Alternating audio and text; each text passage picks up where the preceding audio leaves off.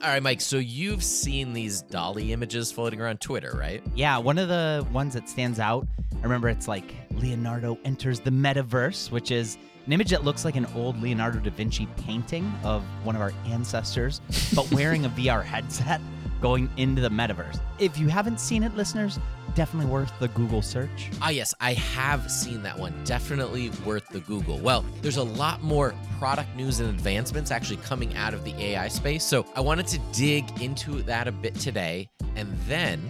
What, that's not enough for you? Well, no. We also have an interview with David Cancel from an industry fireside chat, which I'm incredibly excited to share. And that'll be at the end of the show. We'll bring that in. Yeah. It was actually at this past edition of Industry, the product conference.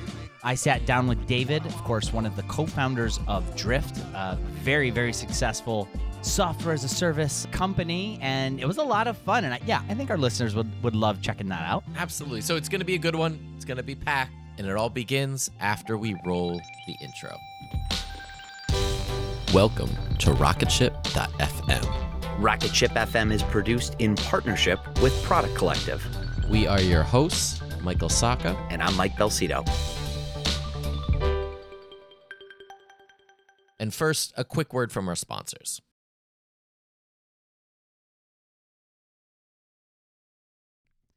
As AI continues to revolutionize our world, there's a critical conversation we can't ignore: AI safety and security.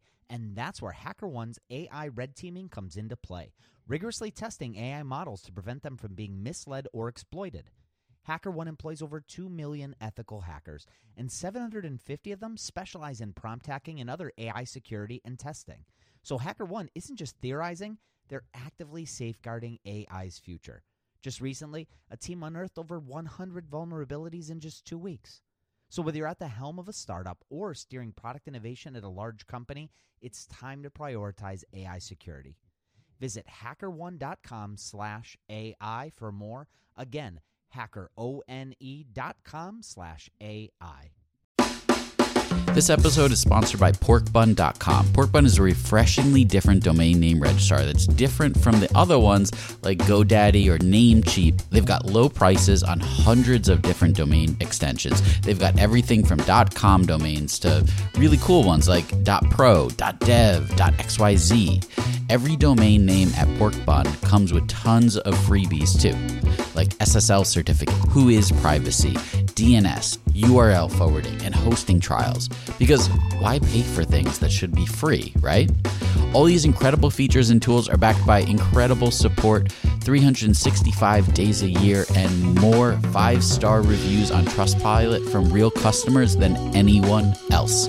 Look, you can get $1 off your next domain name from Porkbun and see why they're the best domain name registrar around by using our code. Just go to porkbun.com/RocketShipFM24. That's porkbun, porkbun.com/RocketShipFM24. You'll save $1 on your next domain. This episode is brought to you by Gigantic. At Gigantic, you can level up your product skills through live, small group, cohort-based trainings. We're incredibly excited to welcome you to our next cohort of our product strategy training, kicking off in January of 2024. This course will take you through the frameworks that product leaders use at companies like eBay, DoorDash, Groupon, Rent the Runway in order to scale their teams. It's taught by Ben Foster, a friend of this podcast, who is the former chief product officer at Whoop. So come join us. Go to gigantic.is. That's gigantic.is. And save your seat for our January cohort. Your potential is gigantic, and we're here to help you reach it. Go to gigantic.is to reserve your seat today.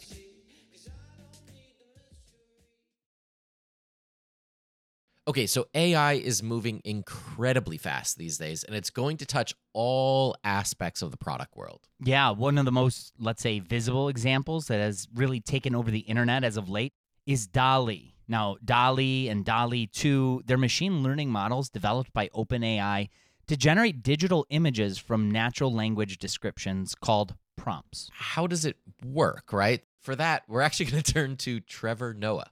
Wait, from like The Daily Show? Yeah. Well, we'll turn to Trevor Noah and his interview with Mira Murati, the Chief Technology Officer at OpenAI. Mira Murati, welcome to The Daily Show. Thank you for having me.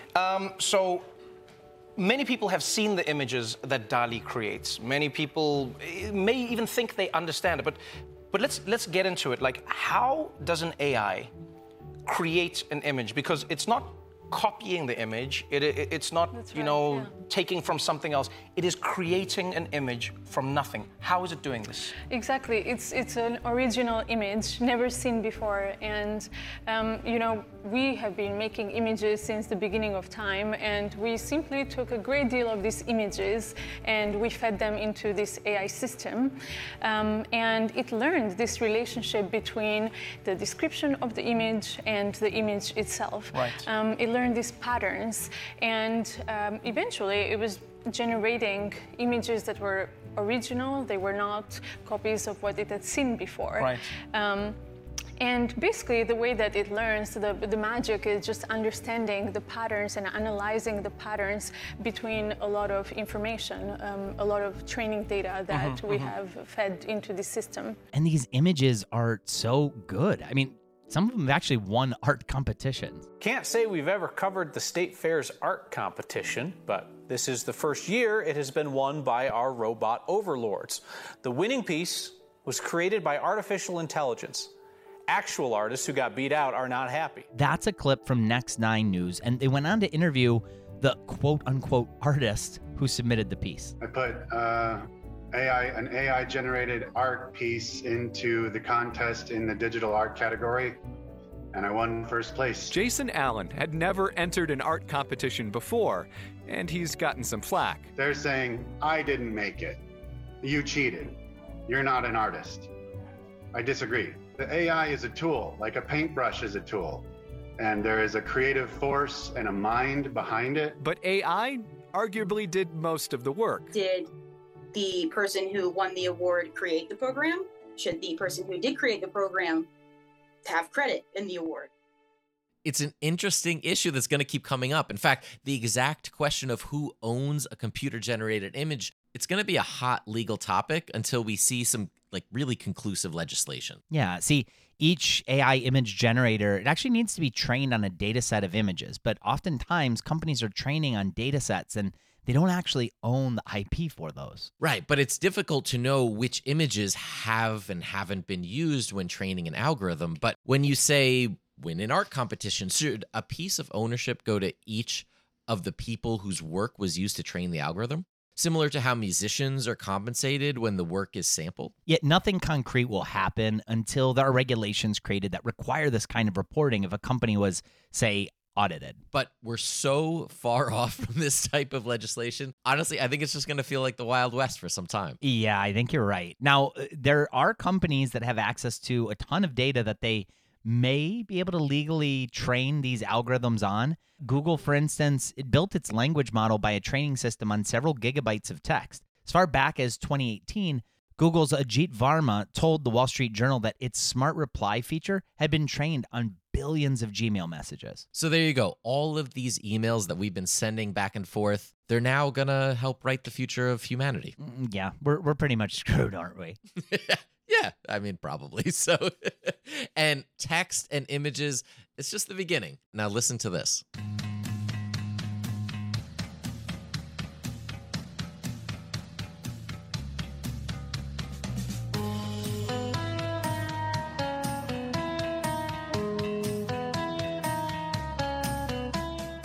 That's not bad, right? No, not bad at all. Well, that was AI music generated by Ava Technologies. No humans were even bothered in the creation of it. That is crazy. That is crazy. Now, speaking of audio-generated AI, Michael, I'm sure you've heard the Joe Rogan Steve Jobs interview.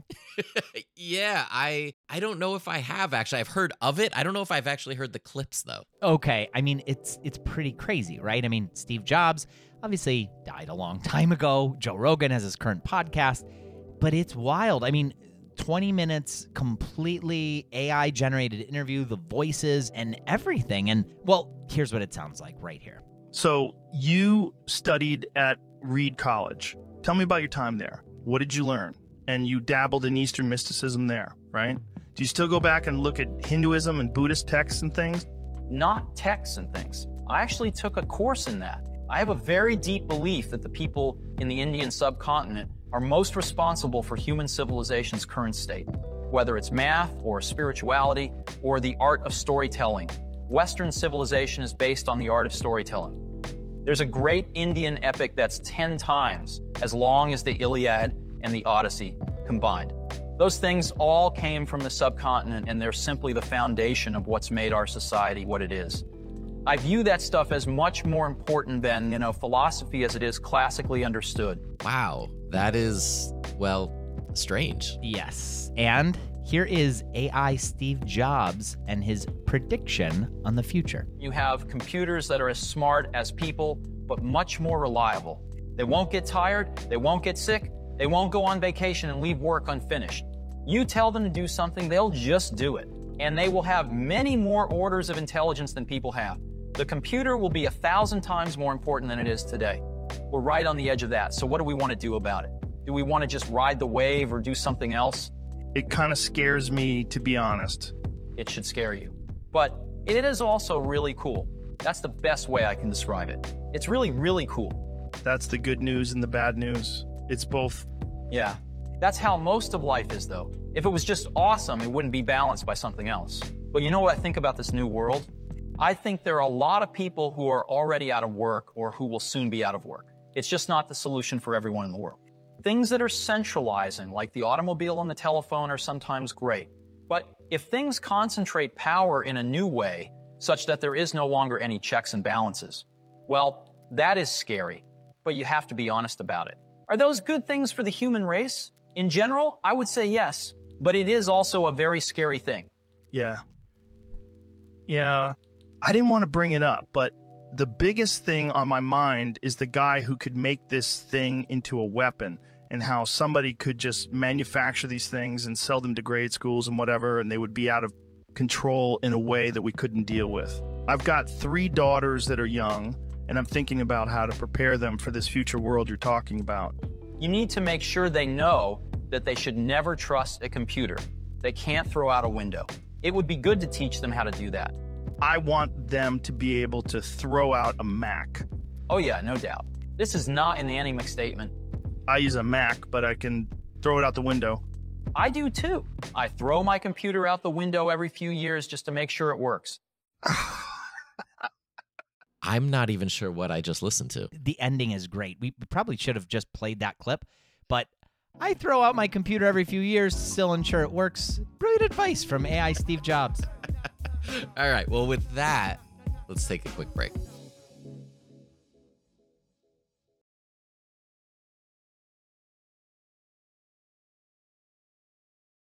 So before the break, we discovered that we probably won't be needed to host the show in the near future.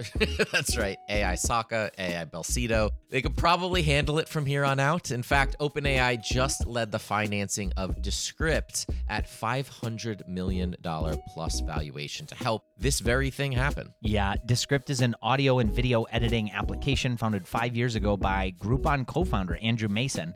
And it uses AI for some features. Yeah, originally it simply transcribed like audio and allowed you to edit it. But now when people edit a transcript, including adding or changing words, Descript can create a new audio that sounds as if the person recording it had actually voiced those changes. That's so cool. Right?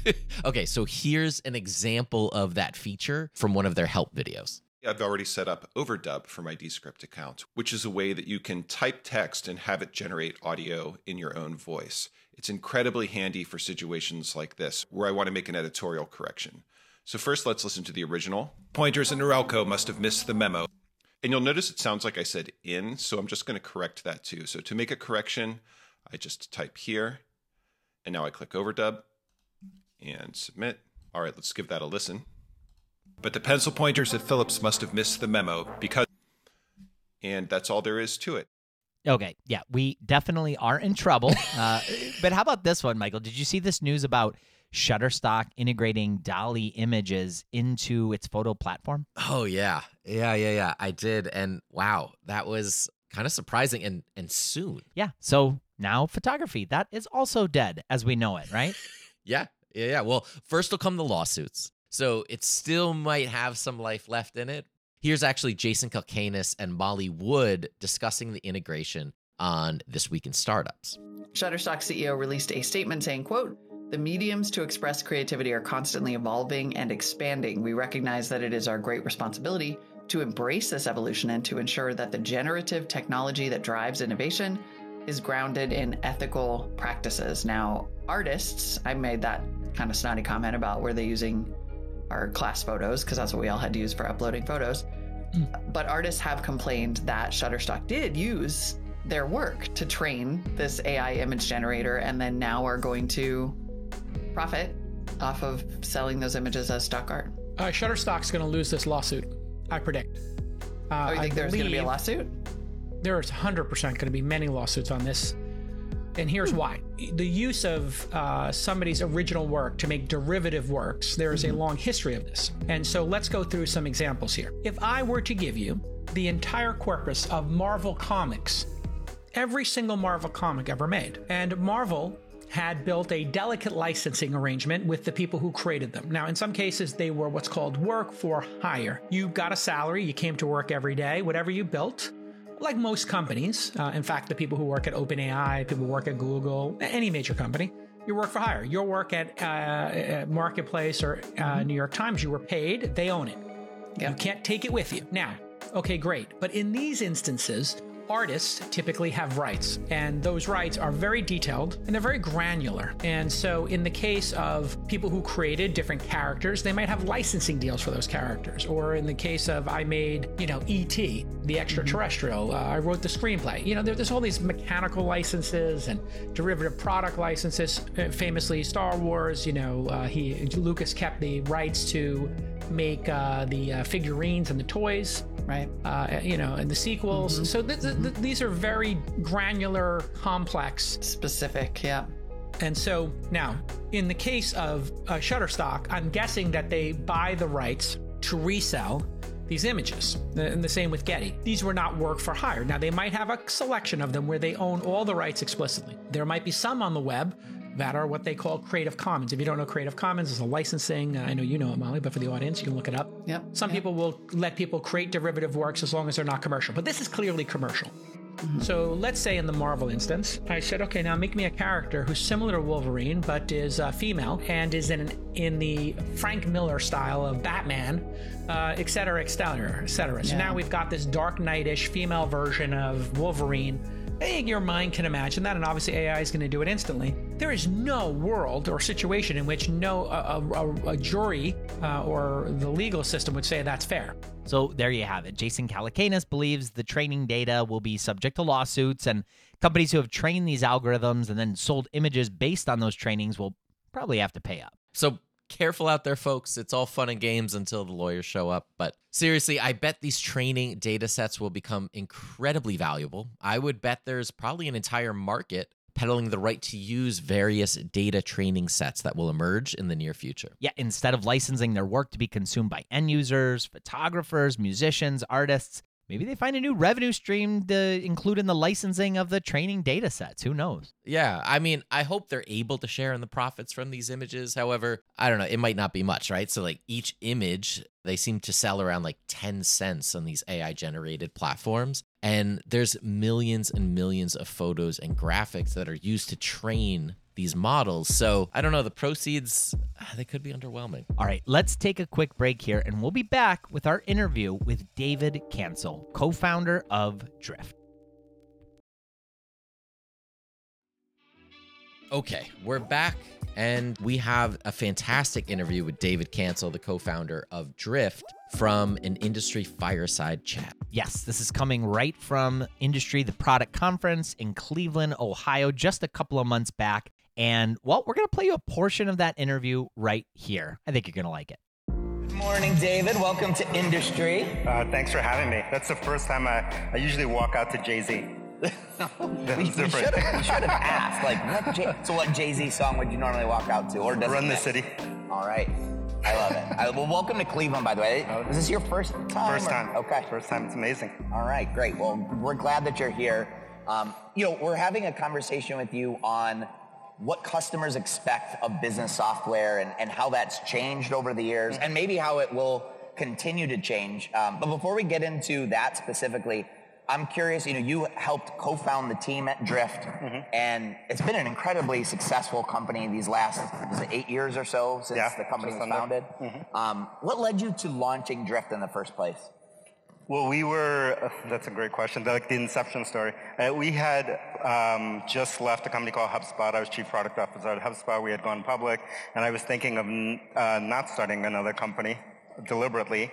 And my co-founder, who was my VP of engineering at HubSpot, definitely wanted to start another company. And so he kept trying to get me to think about starting another company. I said, I don't want to start another company unless, we can do something massive. We see a big trend or set of trends happening in the market and that we can get excited about and that we can do for a long time. Because personally, my last company was my fourth company. Drift is my fifth company I started. And, my journey as a product person went from a world of being an idea person or having an idea, which then I wanted to build a product or build a company around, to not caring about ideas anymore and thinking only about changes in the world, behavior changes, market trends, and getting excited about that. And then building a product to kind of address the need in the market. And then I got excited about looking at a couple of mega trends that we saw. One of them was that messaging was changing the way that we were living our lives, everything from Slack to text messages to whatever, and then also that we were moving from a world where the power, at least in B2B and in corporate software, was moving from the company having all the power to it moving towards the buyer, and so that things would have to be reimagined. So then we started a company. No, I love that. And you mentioned kind of a couple of those trends from back then.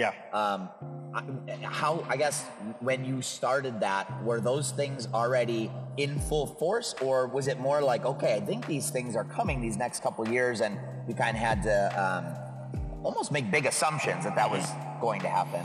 Yeah, both. I'd say, one of the things, if you know Mary Meeker used to post these slides every year about internet trends, once a year. Everyone should look at them if they're interested in trends that are happening. And one of them that I was looking at the time was around messaging adoption, right? And so there was nothing new from a technology standpoint in messaging, right? There was IRC, there was some form of chat my entire career, but what was different was the market size was very small, right? It was just a bunch of us geeks, using messaging, to a world where when we were starting Drift in 2015, everyone from our grandmothers to our kids to whatever were using messaging and preferring it. We saw that happening in her, and at a global level, in her kind of market trend slides, but it yet had not been adopted in the business world. So that was the assumption part, but the trend was undeniable, but it had not been applied to our world yet. Yeah. You mentioned something also before about when you were starting Drift, that business software, whereas before it might have been more of a top-down kind of decision, you're seeing some power go to the buyers. Can you talk a little bit more about that, maybe where that was back then and how that played into Drift growing as well? Yeah, well, I think the advantage I had was, at the time, was that I've been doing this for so long, a million years, especially internet years. And so, I grew up in a world when I wrote code and built products that, there were very few people within an enterprise who could buy software. Back then, it was usually the procurement department. You would have to go through procurement, and it was a very complicated process to be accepted into a company to sell software or services or hardware or anything like that. And then over time, what we kept seeing happening was that was expanding. First, that power went from only procurement to the CIO. Then went CIO, CMO, then CMO, CRO, every C-level. And then when we were starting Drift, I believe that we were in a world where everyone in the company was buying something because of SaaS. Maybe it was a service, maybe it was going to a conference like that. They were making purchasing decisions where when I started my career, purchasing was centralized and professional. And the reason that mattered, that everyone was making these purchasing decisions, was that they were non-professional buyers, right? Procurement's a professional buyer. They'll make you jump through hurdles. They have certain expectations. You and I in our personal lives are not professional buyers. We buy, the way that we buy based on emotion, based on kind of affinity and things like that. And so like that shift was happening, but like software and enterprise software had not shifted to that reality. I'm curious, one of the things we talked about before was, how things have changed, where they are now. What about the next 10 years? If you were to, it's impossible to predict the future, but if we're sitting here at Industry 2032, what's that conversation like about how customer expectations have changed for business software? It's changed so much in the past 10 years. I'm just trying to think about what might that even look like in the future. The good thing is, like, I don't think it's that hard to predict, because I think, at the end of the day, we're humans with human incentives, and, how we make decisions and our incentives have not changed in the last, many thousands of years. And it's not going to change anytime soon, right? And I think that was the breakthrough really that we had in terms of trying to create a brand, was just going from a world, from a marketing standpoint of like focusing on marketing activities to really focusing on like, how do people make decisions? What are their biases? How do those biases come into decision making? We all do it, every single one of them. You do it, I do it, everyone. We don't make decisions in this clear, unemotional way like we try to tell ourselves. That's kind of a revisionist version of how we make decisions. If you really study human decision making, you can read lots of books on human decision making, cognitive biases, all that kind of stuff. Then you can really understand that humans haven't evolved, and we make it for basic needs, right? Basic wanting to be part of community, or wanting to stand out, or validation, or whatever. And so like the way that we're going to make decisions as customers is not going to change. I think the thing that has changed, or continue to change, is that more people will be involved in those decision making within the company. And so like, which means it makes it even more important to understand how people make decisions, because it's not going to be centralized buying. Right. One thing that seems to be a trend that is maybe an unfortunate trend is that now some of our teams they have been growing very rapidly. Now some are shrinking, right? Today's economic climate, like we're seeing companies in hiring freezes sometimes even cutting teams. And so as product managers, we're forced to do more. The expectations don't change for us, but with less. And so I'm curious if you have advice on doing just that, on meeting customer expectations, which are increasing when maybe we don't have as many resources as we did a year ago. Well, I have lots of experience because I've only started companies in these times. So like I only end up starting companies for some reason, like recessionary times, so many times now. I think at the end of the day, like, whenever we start to build up and like we go through like an upcycle like we were in, like,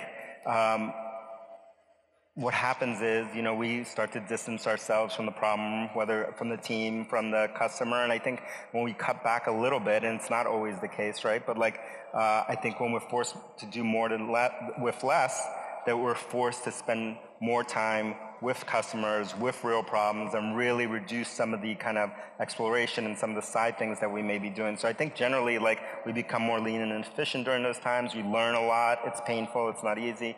And I think for the next upswing, we become prepared. So I think it's just a normal cycle in being a human, right? It's like nothing to do with being a product manager or being in tech or working. It's just like cycles in being a human and living. And so we have to learn to adapt during these times and then save up for the next big upswing. You mentioned starting your businesses during those times, during whether it's a recession or just economic uncertainty. Were there any benefits to doing that? Like looking back, I mean, I imagine it was hard, but did it actually help you in some way? I'm curious about that. It definitely has helped in the past.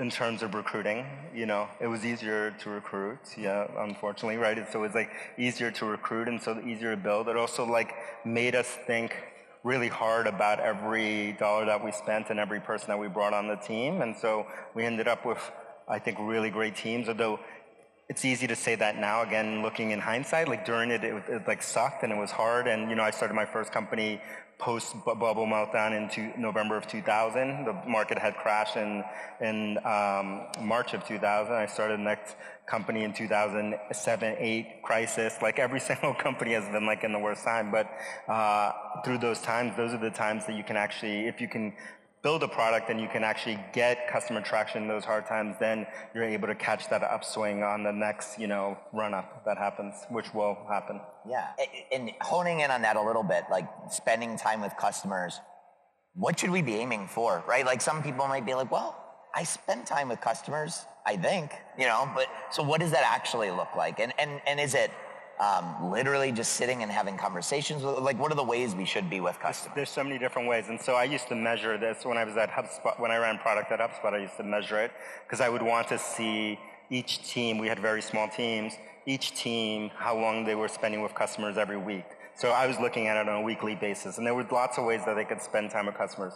Direct conversations with them. They could shadow sales calls. They could shadow support. We would make those two things happen all the time. They could be at conferences like this. They could be at customer we were just looking at different ways. They could be emailing, whatever. We just had to see that they were in direct communication somehow or as part of that communication circle. And we would measure that every week to try to understand how each team was. And what we didn't want to see was that they read a report or that they got a piece of research or like they got something that was synthesized or summarized by someone else. And so we look at that every week. And so that's how I did it every week to make sure they were talking to customers. And every time that, we would see a team drift away from talking to customers for too long, I knew that we were going in the wrong, and every time it was the same thing. We were off chasing some other thing, whether it was an excuse to re-platform something, or we were just going off while chasing something that was not going to result in anything. And that's when the egos were coming in and they wanted to build what they wanted to build. Who cares what the customer wanted? And they would, we would convince ourselves that the customer wanted this. If we want to be able to change the color on this of this link on this page, we have to obviously re-platform this entire system, or else it can't work, right? And so you just double click and poke holes in that, and then obviously we don't have to do that. And that's where our own biases can be a big problem. Is there advice that you have on how we can try to set those biases aside? 'Cause that's hard. Sometimes I find myself in a conversation, I'm like, I think they're saying this. I'm like, wait a minute, they're not saying that. I wanted them to say that. Yeah, I think the thing that we've used as a tool is to just talk about that from the very beginning of starting our company, and even in the podcast and all this stuff that we do, we just talk about it a lot, and so that it's out there. Versus, I think in most organizations, most teams, no one ever talks about egos and, that we have to try to control our egos and the biases and how people make decisions. And so that makes it part of the language, and acceptable to talk about it. And so I think that's the number one way that we do it. And the other way, which is the guardrail, is just to force customer communication, conversations to happen. And if that happens all the time, then the greater chance that we can hear. Yeah. Well, I know we're coming up on the end of our time. Kind of flew by, if I'm being honest. But I like to ask at the end this question because we've just talked about a lot of different things, a lot of things flowing in our mind, and you're all going to get the notes, so we'll all remember everything. But if there is one big takeaway you hope people get from this conversation, what would you want that takeaway to be? Well, I think there are two. So for me, I'm going to cheat. I think one, we have to start to think about, especially if you're in SaaS, you have to think and study the consumer product companies. I think the way that they run research and the way that they think about product innovation and extension, I think everyone can learn something from, even though that most of us are in software. And then never lose sight of the customer. So that's number one, and you'll see that in the way that those managers work. Yeah, that's awesome. Thank you. Well, David, I really, really appreciate you being up here with me, and everybody can give it up for David Cancel. Well, that was fun for sure, and it's going to bring us to the end of our show here. If you do want to check out the full interview with David Cancel, you can on Industry On Demand. It's at od.industryconference.com. But next week, we're going to be back right here with a whole lot more to talk about. For Mike Belsito, I'm Michael Sacca, and this is RocketShip.fm. Thank you so much for listening to Rocketship.fm. It is your support that keeps the show going. If you can, take a second and leave us a review wherever you listen to podcasts. It helps out the show so much. We're also part of the Podglomerate Network, and if you'd like to listen to more great shows from the Podglomerate, go to thepodglomerate.com to see the full show listings. This episode was mixed and mastered by Court Deans. Rocketship.fm is produced in partnership with Product Collective, a community for product people. Go to productcollective.com and get access to our weekly newsletter, live video interviews, Slack community, product job board, and a whole lot more. Again, just go to productcollective.com.